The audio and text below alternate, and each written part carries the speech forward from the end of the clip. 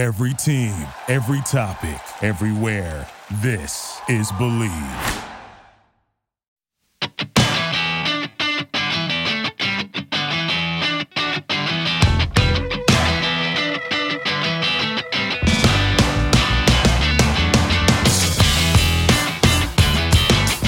Hello and welcome to the 230th edition of the Illegal Motion College Football Podcast. In Nashville, Tennessee, I'm the professor, Matt Perkins. And a back shoulder fade across the Harpeth River from me here in the Music City, it's our own offensive coordinator, the coach, Corey Burton. Well, we could have used one of those in our game this past weekend, and that's my favorite route. I love that route. And if you ask Jake Fromm, that's the only route he can throw. So, glad to be here. Glad to be here for episode number 230. This is quite impressive, the run that we have, but it's only going to get stronger for the IM boys. It's only, can only go up from here, I guess. Especially for the third amigo in the second city. That's what I said about my picks. Yeah. Well, a man who knows how to make a good Cherries Jubilee, it's our intrepid blogger from Big Ten and Counting, Josh Cook. Have we not told that story on air? We have not. Have we told Coach this story? Do you know this story? I have no clue what you're talking about. Okay, so Matt and I are living in Los Angeles. Picture it, as they would say in the Golden Girls. Picture it, Los Angeles. Picture it, Los Angeles. The year is 2010. We're 2010. We're at the classy grocery store, Ralph's. And we're like in the soda aisle, and I'm grabbing like my usual Diet Coke or whatever. And there's like some like random brand of soda that had like a dark cherry soda. I believe it was Verner's. I don't think it was Verner's. Verner's only makes ginger ale, and Verner's is the bomb. They would not make a product this bad. And so I'm like, dark cherry soda. I don't know. That sounds kind of good. I don't know what this brand is. Let's just grab it. And, Matt doesn't care because it's my soda. And get home and I toss them in the fridge. And once they get cold, I pop one open. And it's like the worst tasting soda I've ever had. And I'm like, Matt, try this. He's like, this is the worst tasting soda. And we're like, how are we going to resolve this? Like, we're not going to throw away these other cans. Come on, give us a break. And I was like, well, we got to cut it with something. So to make it a black cherry Jubilee or a dark cherry Jubilee, you take a can of the worst cherry soda you've ever had, pour a little bit of it into a glass with ice, and you top off that glass with some gin, and it comes out perfectly. Oh. It's 2 parts gin, 1 part black cherry or diet black cherry soda. And you've got yourselves a Cherries Jubilee. Sounds... It's a great drink. It'll really pick you up in the morning because you got the caffeine of the soda. Really replace your Bloody Mary with a Cherry Jubilee. That's when I would try it. Okay. Personally, I think it goes. I think it goes great with a late lunch. It also pairs nicely with it's gin. Drink it when you want to quickly find yourself feeling good. Agreed. Well, guys, we're feeling better about our picks from last week, but we'll be getting to our spread formations in just a minute. And our spread formations, of course, are brought to you by betonline.ag, because you guys know the college football is in full swing. And while you may not be at the game this year, you can still be in on the action at BetOnline. Lots of fun lines that we'll be getting to here just in a little bit on the podcast. But no matter what your team is, or even your political affiliation, from game spreads to totals, team player, and coaching props, you can bet on the election props. Yeah, election props. BetOnline gives you more options to wager than anywhere else online. Plus, there's always the online casino as well. It never closes. So head on over to betonline.ag to take advantage of all the great sign-up bonuses today. That's betonline.ag. I won $1.40 in slots the other night. Your online sportsbook experts. Josh, are you curious as to what some of these, as to any of what the political odds are? You can bet state by state. Ooh. I don't know if you knew that. Man. Yeah. Well, I feel like you wouldn't get much in return for your investment, but wouldn't the smart thing to do is just like hit Trump hard in like Mississippi, Alabama, South Carolina. The odds are probably not very good, though. I know, but Yeah, I'm saying you. But you parlay those. Yeah. Parlay the entire Southeast. Yeah. Pretty much. Although South Carolina might, for president, might not be as interesting, but Lindsey Graham's getting a run down there. Oh, he is. What do you think about North Carolina? North Carolina's in play for both both of them. It's a swinger state. Swing state. Swinger state. I read a fantastic article about the changing demographics on North Carolina and how it's rapidly turning purple, and very soon it'll probably be much like Virginia, which has been reliably blue these last few elections. It's, for those of you interested in politics, it was quite the interesting article. All right. Well, what are the odds I can get, Matt, for a Joe Biden winning president, but Mike Pence inexplicably winning vice president, a split ticket? It hasn't been done since the 12th Amendment. I mean, I'd be interested in that. I don't think it's possible to happen anymore, unfortunately. Just another thing you can blame Thomas Jefferson for. The 12th Amendment. Teach. And Josh is a history teacher, guys. Just as a reminder, we are a college football podcast, and we should probably get started talking about some stuff. So, Josh, how was the German army defeated in the Battle of the Bulge? Great question. Primarily came down to the fact that Germany burned up the last of their remaining war reserves in terms of oil and ammunitions and stuff like that. It was a dumb gambit. What they should have done, because they were never going to retake Europe, they should have hunkered down and turned it into kind of a stalemate and a slog and hoped that the Allies sue for peace. But Hitler was an idiot, so... Well, Josh, if you learn one thing from our podcast, it's Hitler was an idiot. Hitler was an idiot. Josh, right now, Trump is a minus 175 favorite in the state of Iowa. For those interesting. In the state of Georgia, your home state, Coach, President Trump is a minus 170 favorite, so basically the same. Not surprising. My OG home state, Vermont, we've got Biden as a minus 2,500 favorite. You're not getting much back on your investment there. In Wisconsin, Biden is minus 240 favorite. Wow, I'm actually surprised at that. I thought it'd be more of a toss-up there. So anyhow, but there are many. You can have an over/under on voter turnout at one. The over/under. Josh, do you want to take a guess at what the voter turnout number is?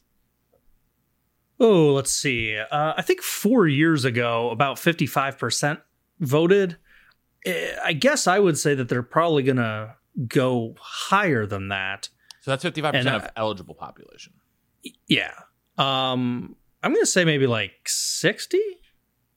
But a total number of people, total number of votes. Oh, total number of people.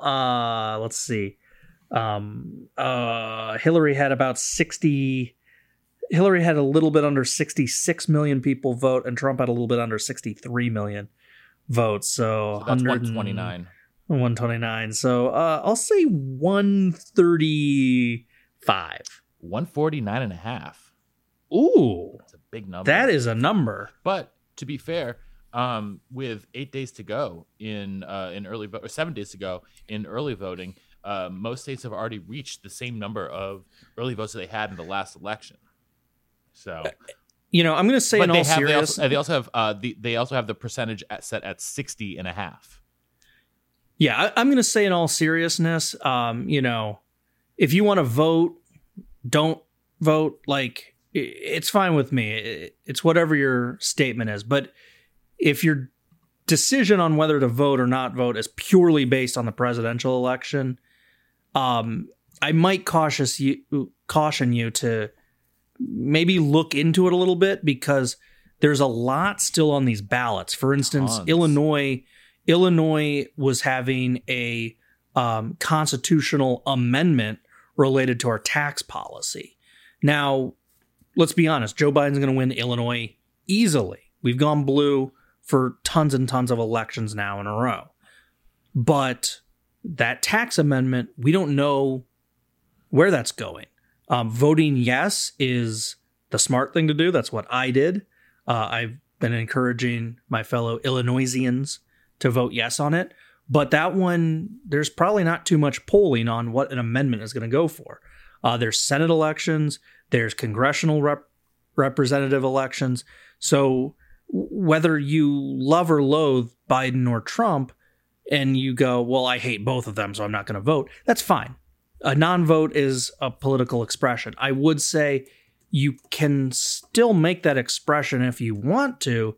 Just be mindful that there's way more on the ballot than just the president. So you should still at least hopefully consider figuring out what in the world you're doing, because some of these real policies are going to impact you even more so than what the president is.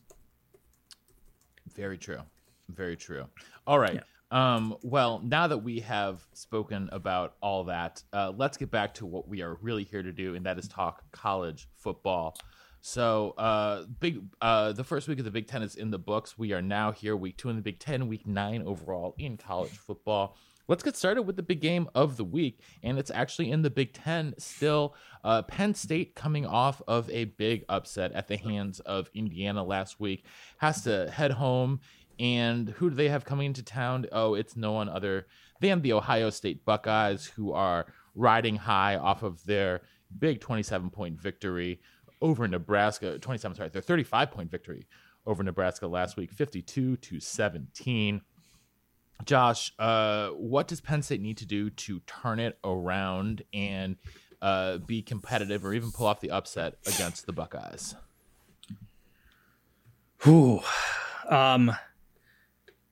God, we talked about it when we recapped them in the other show, that their sloppiness against Indiana was alarming. Turnovers galore, penalties left and right. Clifford, not his most efficient day at the office, with 2 interceptions to go along with his 3 interceptions. Sorry, I cannot talk, Matt. His 3 touchdowns to 2 interceptions, not his most efficient day at the office. Got to clean that up. Running the ball was a challenge. Clifford is also their leading rusher. Yes, he's a mobile quarterback, but that's still not the balance you really want to see.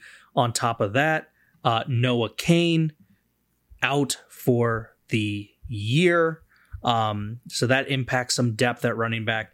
It's going to be a concern. And really, the best thing that Penn State can do is just somehow find a way to say the Indiana game didn't happen. This is our season debut.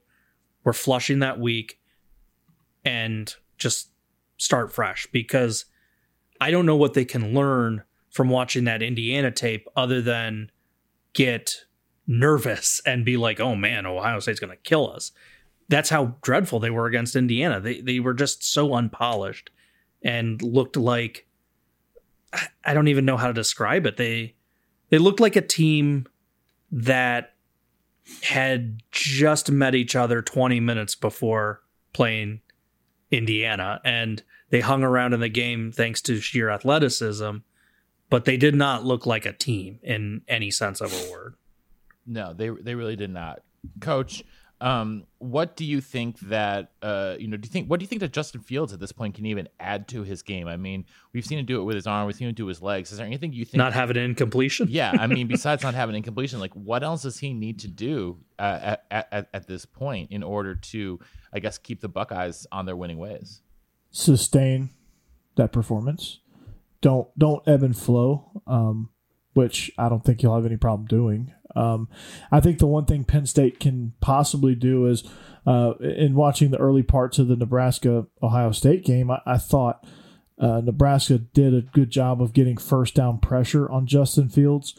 What they didn't do a good job of is second and third down and keeping them behind the chains, which I thought Justin Fields, obviously 20 of 21 for 276 and 2 touchdowns, did a great job all day of just getting himself back into good place, or back on schedule with the chains. But I think if Penn State can can add a lot more consistent and constant pressure, that's something that that could possibly affect Justin Fields. But then again, he can make things happen with his legs. He's really good at navigating the pocket, so he's not just some guy that's going to get off his first read and run. I think he's really developed as a quarterback as far as coming off his first read and hitting his second and third in the progression.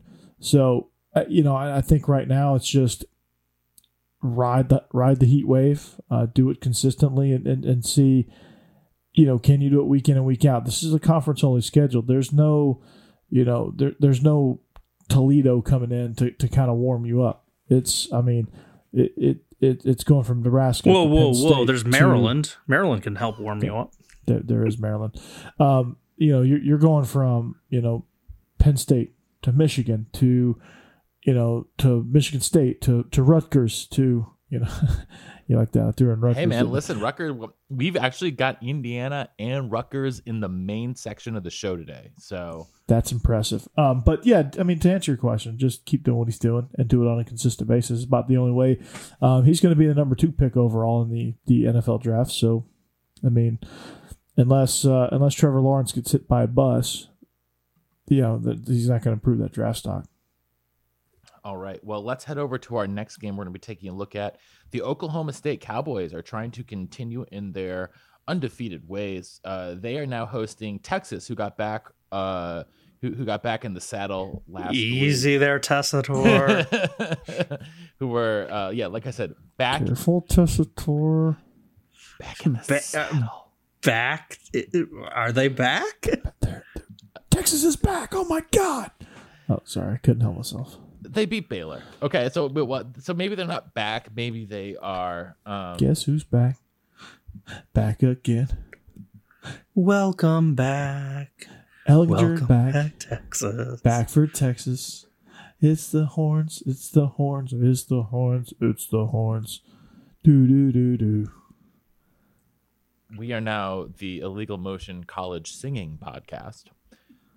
And you can't find any better a cappella random karaoke than this show. What other shows are bringing? Is the J Boy Show bringing you that? No, they're not. No, they're really not. Shout out to Jake. Yeah, Jake Crane, our guy. Shout out to J Boy. Yeah. Surprisingly enough, I mean, ESPN's Football Power Index, the FPI, which has a lot of issues, I will say, somehow has Texas as the favorite in this one. In Vegas, Oklahoma State is a 3.5-point favorite. By the eye test, though, Josh, Oklahoma State is a much better team than Texas. Yeah, I mean, Oklahoma State just beat a really good Iowa State team. And for Texas, I was looking at some of their performances. I picked the Texas Tech game. I was basically looking at games where they gave up a lot of points, which or lost. And so against Texas Tech, they gave up 331 yards through the air and 110 on the ground. And then against TCU, 231 through the air, so that was a little bit better. But this is where the red flag came in, 227 on the ground. Then that Oklahoma game, 208 given up on the ground. Baylor, they got back. Their run defense was way better, dropped to 64, but their Baylor hung around the game because Brewer was tossing the ball pretty well around the field with 256 yards and 2 touchdowns. So long story short is when they slow down the running game, they're still giving up a lot of passing yards. And against teams with good running attacks, they're giving up tons of rushing yards. I mean, they hemorrhaged rushing yards against TCU and Oklahoma. And with the Pokes, they are getting, Chuba Howard. Hubbard. Hubbard. Yeah, Hubbard. I called him Howard in the last episode, too. I let it slide. Can't let it slide again. Well, thank you. But anyway, Chuba, he started the Tulsa game a little bit slow, but he's come on. He's up to 478 yards. He's averaging 5 yards a pop. Wait till Chuba Hubbard gets back. Yeah. They also have LD Brown. He's up to, 229 yards, averaging 6 yards a pop. So you're a nice change of pace back. And the quarterback play, sure, it's not the Mason Rudolph like light you up show, but Shane Illingworth is averaging 73.5 completion percentage.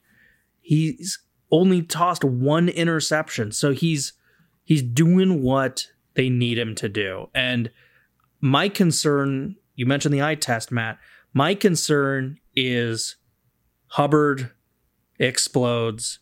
We see another 200-yard day given up by this Texas defense, and the Pokes get their first really marquee win because, yeah, I mean, we know that the Iowa State win was nice, but I don't think most people around the nation do. Oklahoma State beating Texas, that's the eye opener, and that's when people are going to start really buying the number 6 team in the country. Yeah, Coach, I don't think that Texas has the defense to slow them down. They don't. They really don't. And you know what? You want to hear a damning quote? Did I say that right? Damning. I think this is Tom Herman in his 5th season. How long has he been in Texas? Tom Herman has been. This is like his 3rd season. No. Third. It's longer than that, Josh. Tom Herman. He's been there as long as. So this is his 5th season. Tom Herman is currently in his 5th season. That is correct. Yeah, because he came in the same time as Kirby Smart. Because I remember. It's his 4th season. His first season was 2017. Gotcha. Okay, so he came in a year after Kirby. Because I remember Georgia fans were clamoring to hire Tom Herman instead of Kirby. Yeah, You good thing dodged that a didn't bullet happen. there. Yeah, exactly. So he says this. Okay, he's going into season 4 at the University of Texas. Okay, is the scene properly set here? Year 4 at the University of Texas, Correct. the flagship university of one of the most talent-rich states in the entire union. Some would say the most talent-rich. I can't remember. Does Texas have much football history? I'm trying Not, to. no, not really. Some guy, I don't know. They had what's his face, Ricky. He liked weed. Ricky, yeah, that guy. Some guy named Vincent Chase, maybe. Vince. They I They had a guy Mac. named Earl back in the day.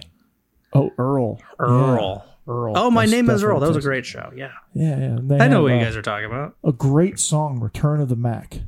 That But was like that the was conference? Return of the Mac coming back? awesome. Yeah, that too. Return of the Mac. It's like a threefold argument. No, in all seriousness, Tom Herman says this in his 4th season. I think we're headed towards our A game, and hopefully we can show up and deliver that in Stillwater because we're going to need it. We've got it in us. I know we do. We've been building towards it for sure. You're at the frickin' University of Texas. You don't have your A game by now? You can't recruit. You should be able to just walking in with the Longhorn logo on your jacket should be able to help you out-recruit that statement. That's how I know they're in trouble. They can't stop Chuba Howard. They can't You're stop now this calling him offense. Chuba Howard, too. I know. It rubs off on me. Chuba Hubbard. They can't stop him either. They can't stop Chuba Howard or Chuba Hubbard. Let's just say Howard rolls off the tongue better. Chuba has B's in it. Hubbard has B's in it. Our brains aren't designed to Hubbard. say that many B's in a row. Well, even if Chuba Howard was playing, they couldn't stop him either. Touche. And Oklahoma State comes in with the 4th best defense amongst teams that have played more than 3 games. They've allowed 12 points per game. That's odd to say about a Big 12 defense. Texas offense has averaged 45 points, so something has to give. But also Texas, we got to be mindful of who they've played against. I mean, they played against Baylor, which their defense is improving, but still. They've lost 2 in a row to TCU and Oklahoma. It's just, I just think that there's too much firepower here for Oklahoma State. And I think the Cowboys are, they're at home. Texas has not won in Stillwater since 2004. So there goes that mental edge right there. They still have the all-time 25-9 all-time record, which might play a part into it. But Oklahoma State has won 4 of the past 5 and 7 of its last 10. So where's that gone? Where's that mental edge gone? Texas should never, as much tradition as they have in the state that they reside in, should never lose the mental edge in this game. That should never be a statement, and that should just tell you where their program is since Mac Brown has left. So, needless to say, I'm going in this matchup. I'm not necessarily going bullish on the Pokes as far as getting in the playoffs, but in this matchup, I'm going bullish on the Pokes, and I think they're going to win. It probably won't be a blowout, but they will win, and their defense will be stingy. And Chuba Hubbard will run amok, and then Chuba Howard will come in and finish the game. So there you go. All right. Well, another matchup that I'm very interested in with another undefeated team ranked in the top 10, the Cincinnati Bearcats are hosting the Memphis Tigers. Memphis, after losing to the SMU team that Cincinnati beat last week, they lost back earlier in the month. They've come out and put up 50 points in a barn burner against UCF, then beat Temple 41-29. Brady White is still on fire for them. You guys, you need to watch out for him because all he's done in 4 games this year is put up 1,375 yards, 17 touchdowns, and 4 interceptions. Coach, tell me, are those decent numbers? They're okay. Can I say something, Matt? Yeah. Can we replace the Big 12 with the American? What do you mean by that? I mean, we've been doing that. We've done that on the show. Not for on like our 6 show. years. Not on our show. Like officially, can we just trade Oklahoma into the American, and then just make American an automatic qualifier? I mean, this is ridiculous. Are you trying to make American great again? Yes, I am. Okay. I mean, honestly, like maybe we could just take Oklahoma and Oklahoma State, swap out. What 2 teams are we going to get rid of? What 2 teams are we getting rid of in the American? I don't care. I don't care. Any 2 teams, it doesn't matter. Well, no, it does matter. I mean, we're not going to get rid of Tulane because we love Tulane. Yeah. We're not going to get rid of SMU because they're fun. We can get rid of South Florida. Yeah, South Florida is dreadful. See ya. I think we should also, as much as we love them, I think we're going to get rid of the Purple Pirates. We haven't loved them for a while. The Montgomery era really soured us. All right, so goodbye South Florida, goodbye East Carolina. Bring in the 2 Oklahoma schools, and we're good to go. Yeah. That work for you, Josh? And Texas can run their little Big 12 and to have their own little network. Question. Cincinnati in all nationally relevant. Question in all seriousness. Kansas in the American, are they still 0-5? Like, feels like it, right? Yeah, they are. For sure. Unless they play South Florida. I think South Florida is worse than them this year. South Florida's really bad. But Kansas is a Power 5 school. So I give the edge to Kansas. They're in the Big 12. They have no excuse to be that bad. They have no excuse to get dominated by Coastal Carolina. Maybe lose to them, okay, I'll give you, because Coastal is very good, but there's no excuse. I don't know. Just no. not. Just no. not. Anyway, we've gone a while with this game, probably talking a little bit too much, as good as Mr. Brady White is for Memphis. Cincinnati was outstanding a week ago. They absolutely obliterated SMU 42-13. SMU was ranked 16th at the time. We were worried about, Cincinnati not really playing a passing attack the level of SMU. They totally humbled the pony passing attack. White's going to get some yards. That's true. He's too good not to get some yards. But on the flip side, the Memphis defense, gentlemen, not very good. They barely beat Central Florida. They gave up a ton of yards and points in that one. A week ago to Temple, they gave up 29 points, which isn't terrible, but a lot of the reason Temple only had 29 points was they had 4 turnovers. If you look at the yardage, Temple had 500 yards, 387 through the air. Cincinnati can score. Cincinnati's really balanced. Mm-hmm. I think the Bearcats, it might be closer than the experts think, to steal a phrase from Lee Corso. But I think at the end of the day, Cincinnati's going to win. And I think the more likely scenario, all things considered, is actually Cincinnati blowing this team out. I could see that happening very easily. I think with Memphis not being very good on defense. They're giving up 567 yards a game on defense. So that's more than just not very good. With Cincinnati being stingy, they're only giving up 12.5 per game. They're a half a point away from what Oklahoma State's doing. I'm really impressed with Desmond Ridder. I just enjoy watching him play. He's a true dual threat. He's thrown for 723 and 7 scores. He's rushed for 250.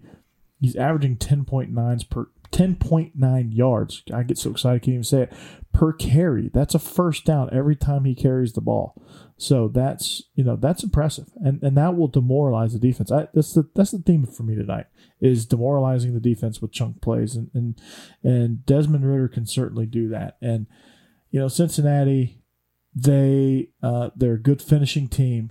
They're a team that will jump on you in the first quarter, finish you in the fourth, and they're just one of the most complete group of 5 teams I've seen in quite some time, as far as playing offense, defense, and being balanced on offense, and being just absolutely stingy on defense. Now Memphis it'll be a back and forth for a little bit, and then I think Cincinnati will clamp them down.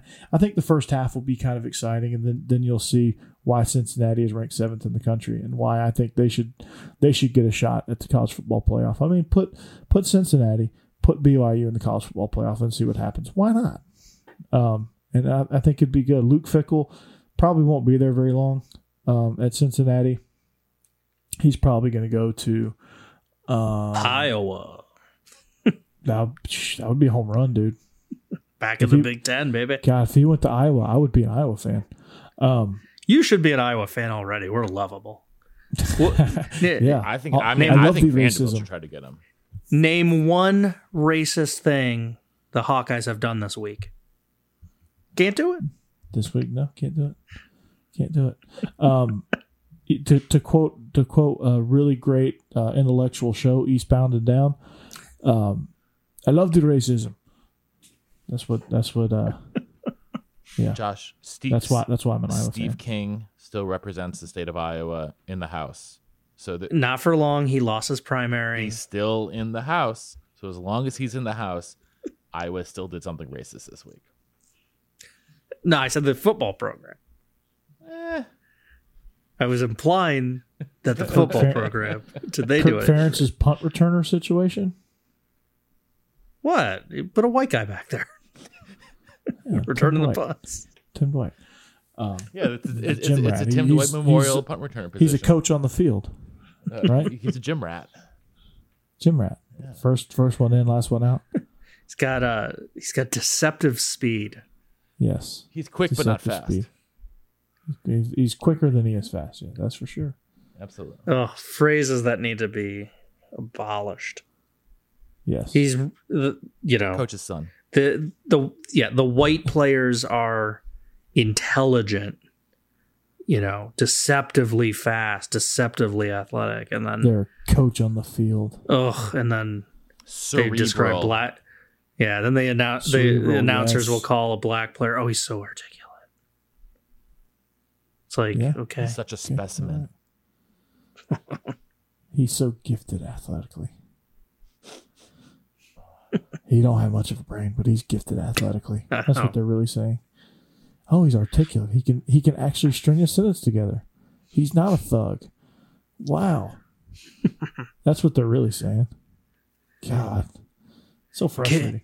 Can you win the Super Bowl with a black quarterback? No, my favorite. They were still having those arguments 25 years after Doug Williams. I know, right? My favorite was when they asked, was it McNabb, when they asked him, how long have you been a black quarterback? Yep. It was either him or Culpepper. It was one or the other. I don't remember. I think it was McNabb because it was like a game. Culpepper didn't really play in a game of importance. So damn, that was cold blooded. That was cold blooded, bro. But it's truth hurts. It's true. I mean, it's true. Man, I'm a Falcons fan. You just tossed that one season for the Vikings under the bus. Culpepper. Anyone remember where he went to school? UCF. Yeah, Central Florida. Yeah. I remember when he got drafted. I was like, damn. The 15-1 season, that he wasn't the quarterback, was he? That was Randall Cunningham, right? Yes, that's correct. Where they lost to the Falcons. They lost to the Falcons in the NFC title game. I was off then. I was off. I'm not a Vikings fan, so I know. He wasn't even with the organization. No, he was still at in that college. Point. They had Brad Johnson. He was still in college. Randall Cunningham. Yeah. I don't even know if he was in college at that point. No, he was in college because that was what, 99, 98? 98. How do you guys know this much about the Vikings and Dante Culpepper? Well, the Falcons, that was their main foe, and for the one season they were relevant. So, and then I remember I was in college. Here's my I just NFL started fantasy football.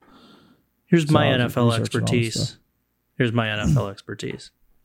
Josh, before you say, my daddy is a Vikings. My daddy is a Packers fan. He's got that fake Packers stock. He's been to Lambeau Field, and his birthday is in January, which means they let him down in the playoffs every time his birthday comes around. Sounds about right. My mom is a rabid Falcons fan. She's still calling me I can't believe they lost. I'm like, Mom, they have an interim coach. It's cool. So she's more invested than the owner in terms of caring about the team. She really is. Dude, did you see Arthur Blank on the sidelines much. this weekend? He looked like a freaking limousine driver. Yes. Arthur. Oh my God. Don't get me started on Arthur. I'm just glad they got rid of. If there was an Dimitrov. NFL Paul Feinbaum show, would your mom call in? Probably. If there was a Falcon centric NFL show. Yeah, she probably would. I'm surprised she hasn't called into 680 The Fan. Man, the Falcons are terrible. Matt Ryan, they just can't get him any help, Paul. Yeah. Oh, good Lord. Alrighty good then. Lord. All right. Where were we? I was going to talk about Clemson, Boston College, but let's face it, Clemson's just going to roll them. I mean, they're... Hang on. This game's actually somewhat interesting. Okay. Interesting how? Interesting in the fact that Boston College is 4-2. Okay. They gave cool. North Carolina fits. Tar Heels are probably the second best team in the conference. Them or Notre Dame. And unlike in the past, where BC was run heavy, play great defense, but as soon as they're down by 14, they can't ever come back in the game, they have a passing game. Phil Dragovich, pretty good so far, over 62.5% completion percentage, 1,600 yards, 12 touchdowns, 4 interceptions. I don't think Boston College is going to pull off the upset. But I think the 31-point line is a little high, personally. This BC team is not atrocious. Clemson, for some reason, always struggles with Syracuse. I don't get it. It's kind of like how the Braves would always struggle against the Pirates for the 10-year run that the Pirates were bottom dwellers. But Boston College, I don't think, is a team that Clemson struggles very much with. And I don't think they're going to struggle with them at all. I think the 31-point line is spot on. I think Clemson's going to cover that, honestly. I think they're going to beat the what out of them. It's at Clemson. It's noon. It's a noon kick. So unless Clemson just forgets to show up to the ballpark, I guess if they leave Trevor Lawrence, if he misses the bus, then maybe. But then they have the DJ Ukulele as their backup. He's pretty damn good too.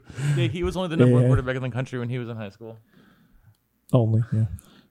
He was on QB1. He was the guy causing all the controversy with the other guy that I can't remember his name now because he went to Iowa State and then I think he transferred and never heard from him again. Amounted to anything. Yeah. Yeah. So wait, you know Dante Culpepper's entire resume and personal history, but a recruiting battle from like 2 seasons ago you can't remember. A recruiting? Oh, I remember the recruit. It wasn't a recruiting battle. It wasn't it was a battle. like It was a quarterback. Yeah. It was a quarterback controversy. Well, The DJ Ukulele controversy. kid was like clearly better, and they couldn't but he was a sophomore, and the other kid was a senior. I can't remember his name, but the ukulele kid ended up starting. I can't pronounce his last name, so I'm calling him Ukulele. So that's about as close as it is. I think it's Wigalele. See, that was close, right? Yeah, that's not bad. Not Yeah, bad. it's not bad. Not bad. But he's a damn good quarterback. That's my Yeah, point. he's a big. So even if he plays, I think they roll. This ETN guy is pretty good. He's all right. Hand the ball off to him. Have you seen him? Very much. They'll be all right. There's not much preview here. I mean, just give it to ETN, throw it to Maury Rogers, and call it a day. And let your defense, which is giving up less than 275 yards a game, just do their thing. Yeah. So Not much there. The ACC is pretty simple. In True, all seriousness. It's but I will pretty say simple. this: the ACC simple. Yes, this game could easily get out of hand. I'm just saying, BC has probably their best quarterback since Doug Flutie. Yeah, and any other week that would probably matter. I think This week it does I think not. Matt Ryan would like to have a word with you. Matt Ryan is coming after you. Yeah, no. He just texted me. He said- as much as I used to crap on BC, like Matt Ryan was a very, very good college Josh, quarterback. Matt Ryan. just Yeah, but texted I me. mean, Jerkovich is doing this in his first year. He's putting up some great numbers in his first year as a starter. I don't know. Josh. We'll see. We'll see how their careers play out. Josh, my mom hates you now. Does she have a number 2 jersey, Coach? No, she don't wear jerseys, but if I she did, she would. I think Lulu would be someone who would have like a bedazzled like number 2 jersey. Yeah, Like I could, but she doesn't. I could see her having she's that. not a jersey person. You know, just like the ladies fit like jersey. You know, like but She would have a bedazzled T-shirt. Yeah. See, maybe. that's more her speed. Is the bedazzled T-shirt. Okay. She would have a bedazzled Falcons logo T-shirt. That'd be more her speed. Okay, that makes sense. Yeah. Makes sense. Okay, speaking of bedazzled, the Rutgers Scarlet Knights, Yeah, bedazzled. they're back, They're back. and they are taking on the Indiana Hoosiers. Back in the New York groove. They're taking on the Indiana Hoosiers this weekend in scenic East Piscataway. I'm back. And Josh, who would have guessed a week ago that this would be a battle of unbeatens in the Big Ten Conference going into this one? Which one of these teams will continue on their winning ways? Well, I think Indiana's just more advanced in their rebuild. Their roster's more complete. Rutgers has brought in a lot of grad transfers to fill in some holes. And also, Rutgers had no tape on them. And so it was a totally new system, totally new faces. And Michigan State just wasn't able to react in time. Indiana's now got the tape. They know what Rutgers is doing. They know what Rutgers is doing defensively. They know that, hey, if you give up 7 turnovers, you're probably not going to win a game. So I think Indiana's just a better product right now.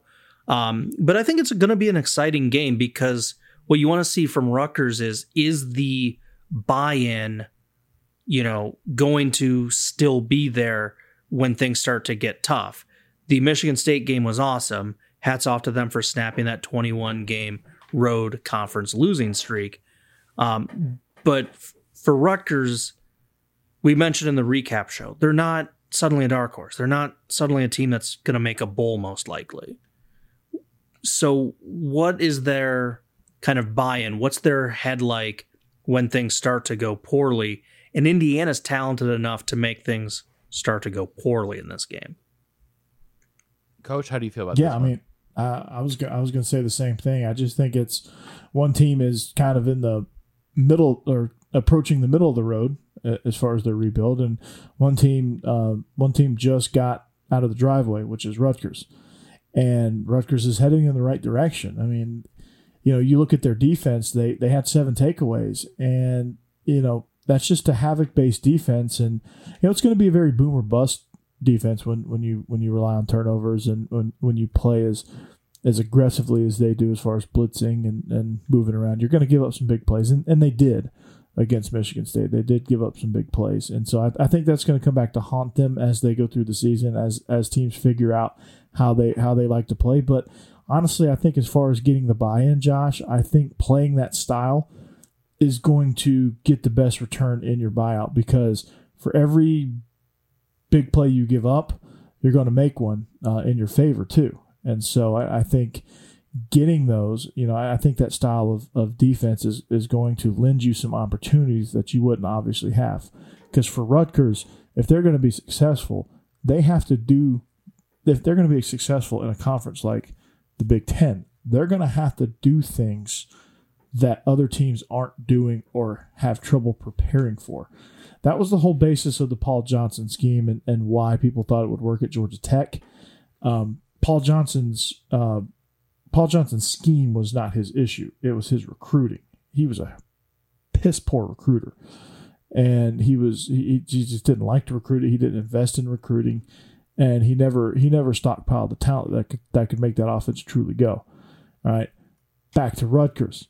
They do things defensively.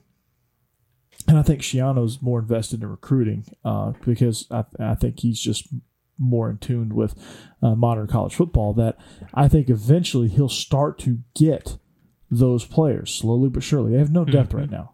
Okay. Yep. They have no depth, which, they're going to lose a bunch of games this year, but they have no depth. But they're going to play. They're going to be exciting to watch. They're going to be fun to watch. It's going to be fun to play in that system. Just when they finally kind of revamp it a little bit, you're going to see them improve because he's done it before there. Like, he knows how to recruit to Piscataway. Again, he's the only person that does, but he does somehow.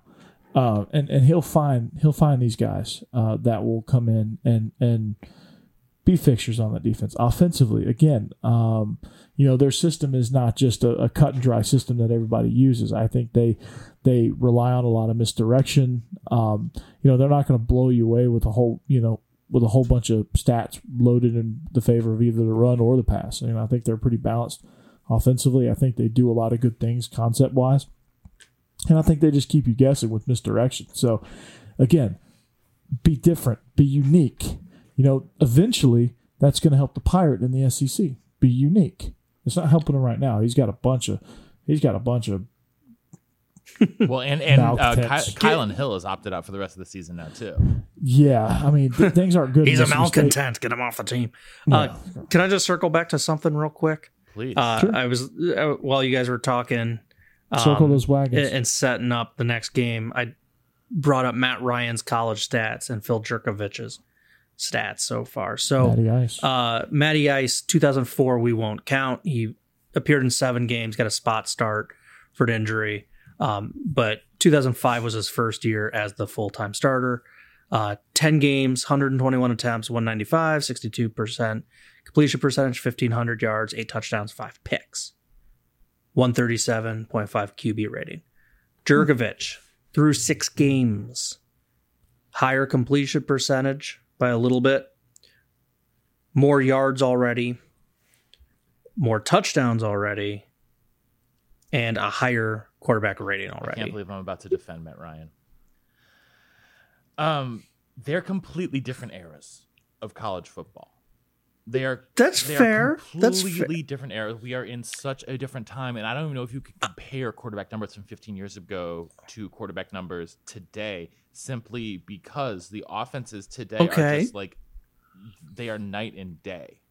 I know. I'm just saying that when I think back on what Matty Ryan was at BC and his skill set, he was a great college quarterback. I mean, he finished 7th in the Heisman. No, nothing to scoff at, having a top 10 finish for the Heisman. His last year there threw for 4,500 yards, 31 touchdowns, 19 interceptions. He had a fantastic senior year and was a really good quarterback while there. But what I'm saying is, when you look at Jurkovec, his numbers are gaudy in part because of the system, but I think through 6 games, it's fair to say there's something special about him. Okay. And we'll see how his career plays out. I just think he's got a way about him that, like I said, he seems to me to be the best quarterback, at least in terms of potential, that I've seen BC have since Doug Flutie. And that's acknowledging that Matt Ryan was a fantastic college quarterback.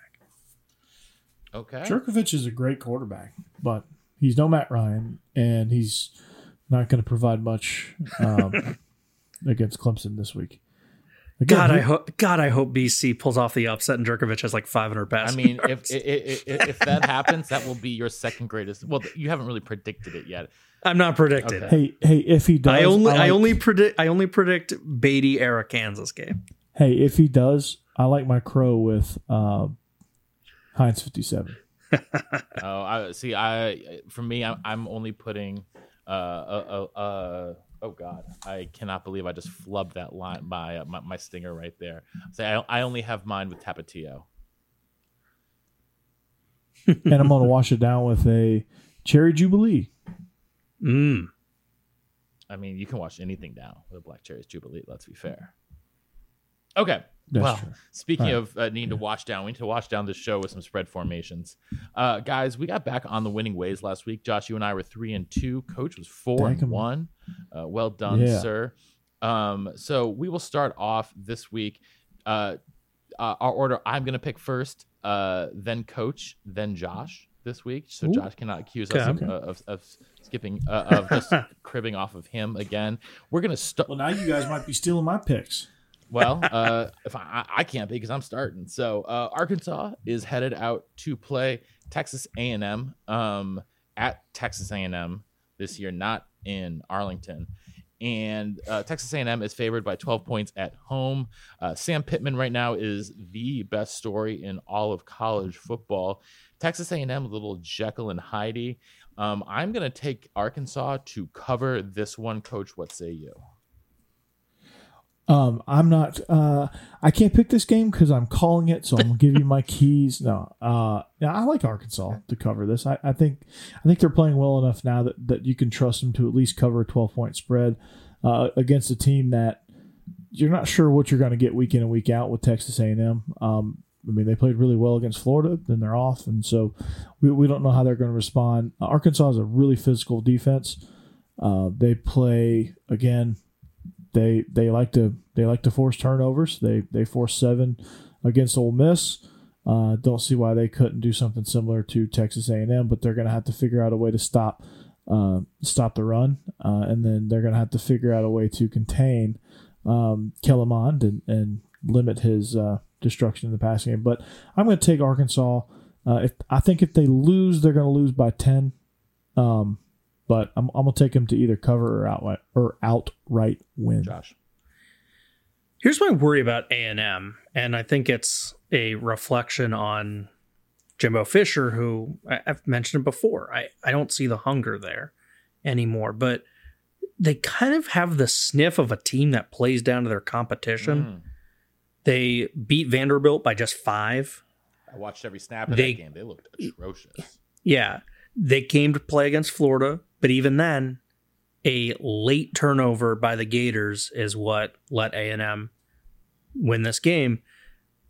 They beat Mississippi State by 2 touchdowns, but there's all sorts of issues with the Pirate this year. We don't know what that team is doing. So the 2 touchdowns really not that impressive. And we're probably going to totally jinx Arkansas, and I doubt that our boy Mitch is excited to hear that the three of us are taking Arkansas with a track record of our picks. But I'm with you, Coach. I think Arkansas can hang in this game. If they lose, it's probably in that 10 window. I think a more intriguing thing is, do any of you guys think that Arkansas can win outright? Yes. I do. Yes, because of what you said, Josh. They play down to Texas A&M plays down to their competition, and if they do that, they can lose to anyone not named Vanderbilt. Yeah, Arkansas is a team that'll make you pay if you play down to their competition. They should have made Auburn pay, but the refs didn't let that happen. So there you go. All right, next game. Sticking in. SEC, don't find me 25K. Gus Malzahn's using some of that big paycheck to just funnel it to the Zebras. Sticking in the SEC, Coach, your team is a 14.5-point favorite on the road at Kentucky. Kentucky coming off of a pretty deflating loss at Mizzou last week. Coach, how do you feel about the Dogs? I hate this spread, 14.5. But I'm going to take it because Kentucky is, well, they just can't seem to put anything together. Just when you thought they were coming off a very convincing win against Tennessee, they go out and lay an egg at Missouri. And so I think things are starting to go downhill. I think as long as Terry Wilson is the quarterback, I think Kentucky's not going to be much of a threat. Georgia's going to cover this game mostly because the Dogs' defense is going to allow that to happen. I think Stetson Bennett, I'm pretty sure, unless I'm surprised and JT Daniels walks out there, but I think Stetson Bennett is still the starter. I haven't heard differently. And I think Georgia has a strong on the fronting game that they're going to score plenty of points. I think they win by 17, so give me the Dogs and the cover. All right, I'm with you there with Dogs covering. Josh, what say you? Hey, Coach, does Georgia have a good defensive line? Is there any sort of pass rush that the Dogs have? Yeah, I mean, there's an interesting SEC fact. SEC. The brothers Ojulari are the two sack leaders in the SEC. One at LSU, the younger one at LSU, and Aziz at Georgia. So BJ at LSU and Aziz at Georgia. Yeah, because here's my worry. Against Tennessee, Terry Wilson was sacked twice in 15 attempts. Against Mississippi State, he was sacked twice in 20 attempts. Sacked twice against Ole Miss in 18 attempts. And sacked twice against Auburn in what was a little bit more respectable, 37 attempts. Mizzou somehow didn't get to him, but he was awful, 4 of 11 for 38 yards. So what I'm seeing is a quarterback that's struggling throwing the ball combined with a quarterback that's gotten hauled down 8 times already this season, not counting all the rushes. I think this one's quite honestly a laugher. I think they're up by 21 at halftime. I think Georgia wins this game by 4, maybe even 5 touchdowns. I would love it if you were correct on that one. I'll take a 17-point win. I'll just take a cover. I don't care. But I'm going big. So for some reason I don't know. We always make games closer than they should be. So, all right. Well, we go from Coach's team to Josh's team. They head home after their pretty disheartening loss at Purdue to take on the Northwestern Wildcats, who are coming off of a dominant performance over Maryland. Iowa is a 2.5-point favorite at home over Northwestern. Northwestern has long been Iowa's bugaboo, and I'm very tempted to take Northwestern outright in this one. Not even just the points, but just taking the money line on this one, because there is some questionable stuff going on there in Iowa City. I'm going to do it. I'm going to take Northwestern. Coach, what say you? I mean, Northwestern showed me something this past weekend. They can score. They can move the ball. 43-3. Yeah, you can say that's against Maryland, and they should have done that. Well, they should have, and they did. And so I think that was a stellar way to get Pat Fitzgerald's 100th win of his career. So, but yeah, Vegas thinks it's damn near a pick 'em at -2.5. Didn't see much out of Iowa that gives me any confidence. And the more I hear of Josh's glowing review and recommendation of Brian Ferentz, the more I'm inclined to say go Hawkeyes. So in that case, I'm going to take Northwestern.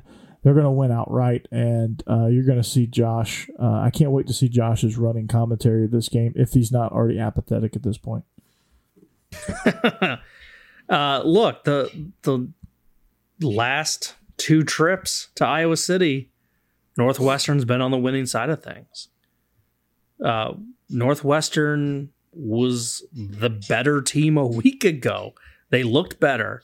Their offense in one game, their new offensive staff, I can already tell you, is more competent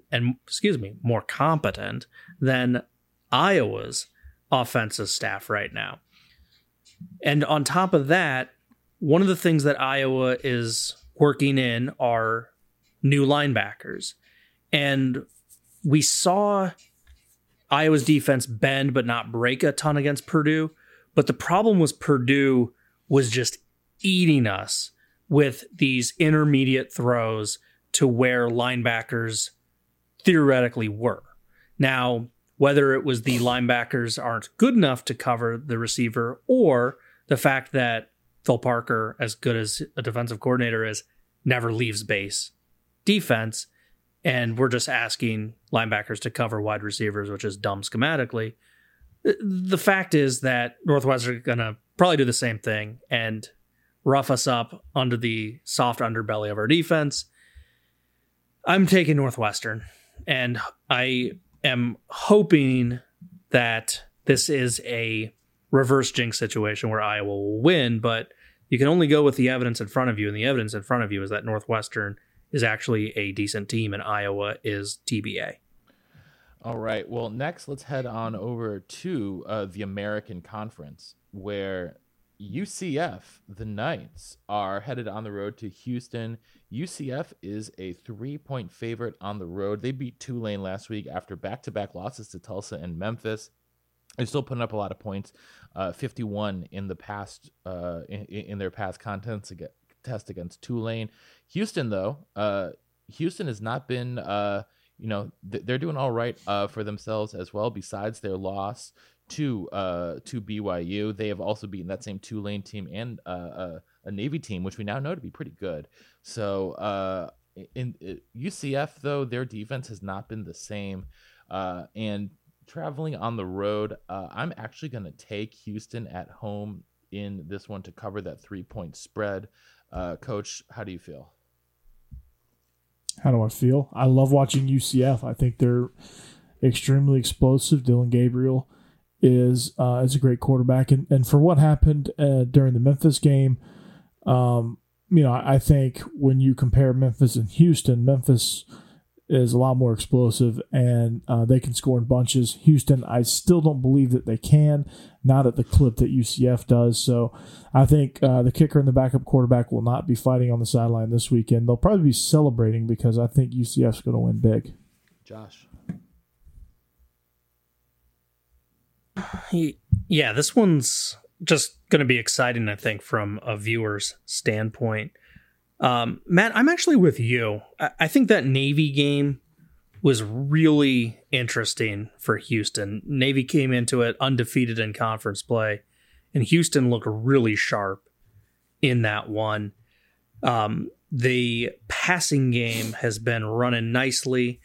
Clayton Tune in 3 games up over 900 yards. He had 316 against Navy, 3 touchdowns, 0 interceptions, 9.3 average. He looked really good. UCF's defense it scares me. And I guess they gave all their best defensive players to the Seattle Seahawks, and we're seeing kind of the after effects of it. Just something feels off with the Knights. I'm going to take Houston because I think they're going to win, and the spread is super tiny. All right, finally, it's time to get back to our crazy Kansas spreads. Iowa State heads down to the big track this week as 28.5-point favorites on the road. Kansas Kansas is so bad. They can't stop a nosebleed, and they can't score on an empty field. So I think Iowa State is frustrated after their loss against Oklahoma State. I'll take Iowa State by 5 touchdowns in this one, Coach. Yeah, I mean, at this point, is it really? I mean, come on, is it really that big of a mystery here? It's give me Iowa State all day, every day in this. So I want to take Iowa State, and I think Iowa State's going to win. But I was looking at our good friends over at Winsipedia, and I'm like, how bad's Iowa State smoked Kansas in recent memory? Because they've won 5 straight. And here's the interesting thing. Outside of the 2017 game that was 45-0, Iowa State wouldn't have covered a spread this big. I'm going to say Iowa State smokes them. I'm going to say Iowa State wins maybe even something like 28-0. But I just think that this game's going to be a pinch closer. I'm zigging when you guys are zagging. I'm taking Kansas because I got that half point. Is there anything I can parlay with it to tease it even closer, Matt? I mean, parlay with it with that Georgia game, man. That you think Georgia's going to blow out. Ooh, I like that. Maybe that's what I'll do. Yeah. Maybe that's what I'll do. Yeah. What's interesting is Kansas and Iowa State just historically 2 programs that have not been very impressive in their history, but Kansas leads the overall series 50-43-6. So some fun factoids for you guys on that one. All right. So Josh, does that mean you're taking Kansas? I am taking Kansas. Well, on that shocking note, I think it is time for us to wrap it up here. So, any final words, Josh? Yeah, there is. We haven't. I don't know how we haven't buried the lead. I was going to say one Big 12 game that is a little interesting. Coach, was it our recap show? Or yeah, it had to have been our recap show. You mentioned something about the players kind of not seeming to buy what Gary Patterson was selling this year. Yeah, I just don't. Just don't think they are. Talk about a game that might bear that out and prove the coach prophetic, because the 1-3 Horned Frogs head to Waco for the 1-2 Baylor Bears. Woof.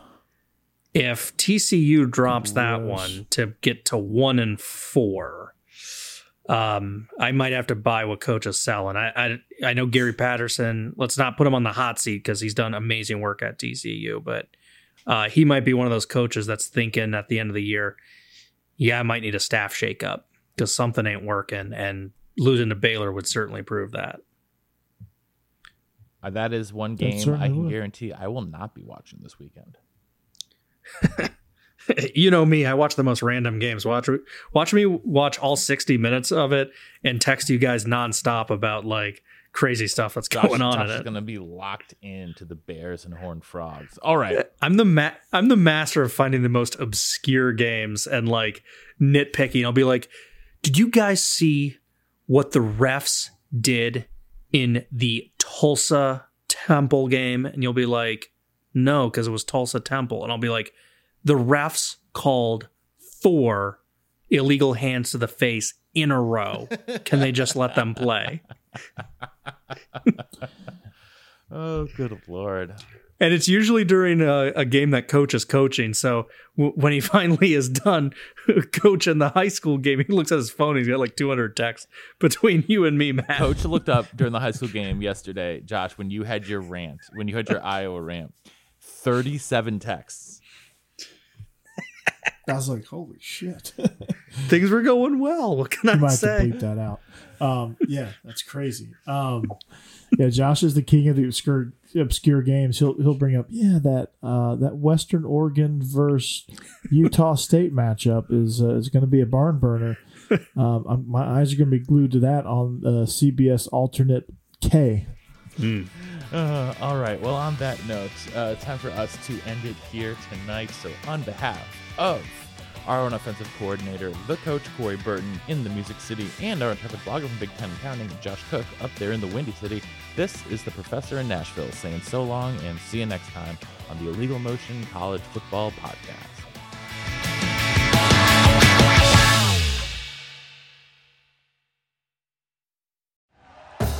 Thank you for listening to Believe.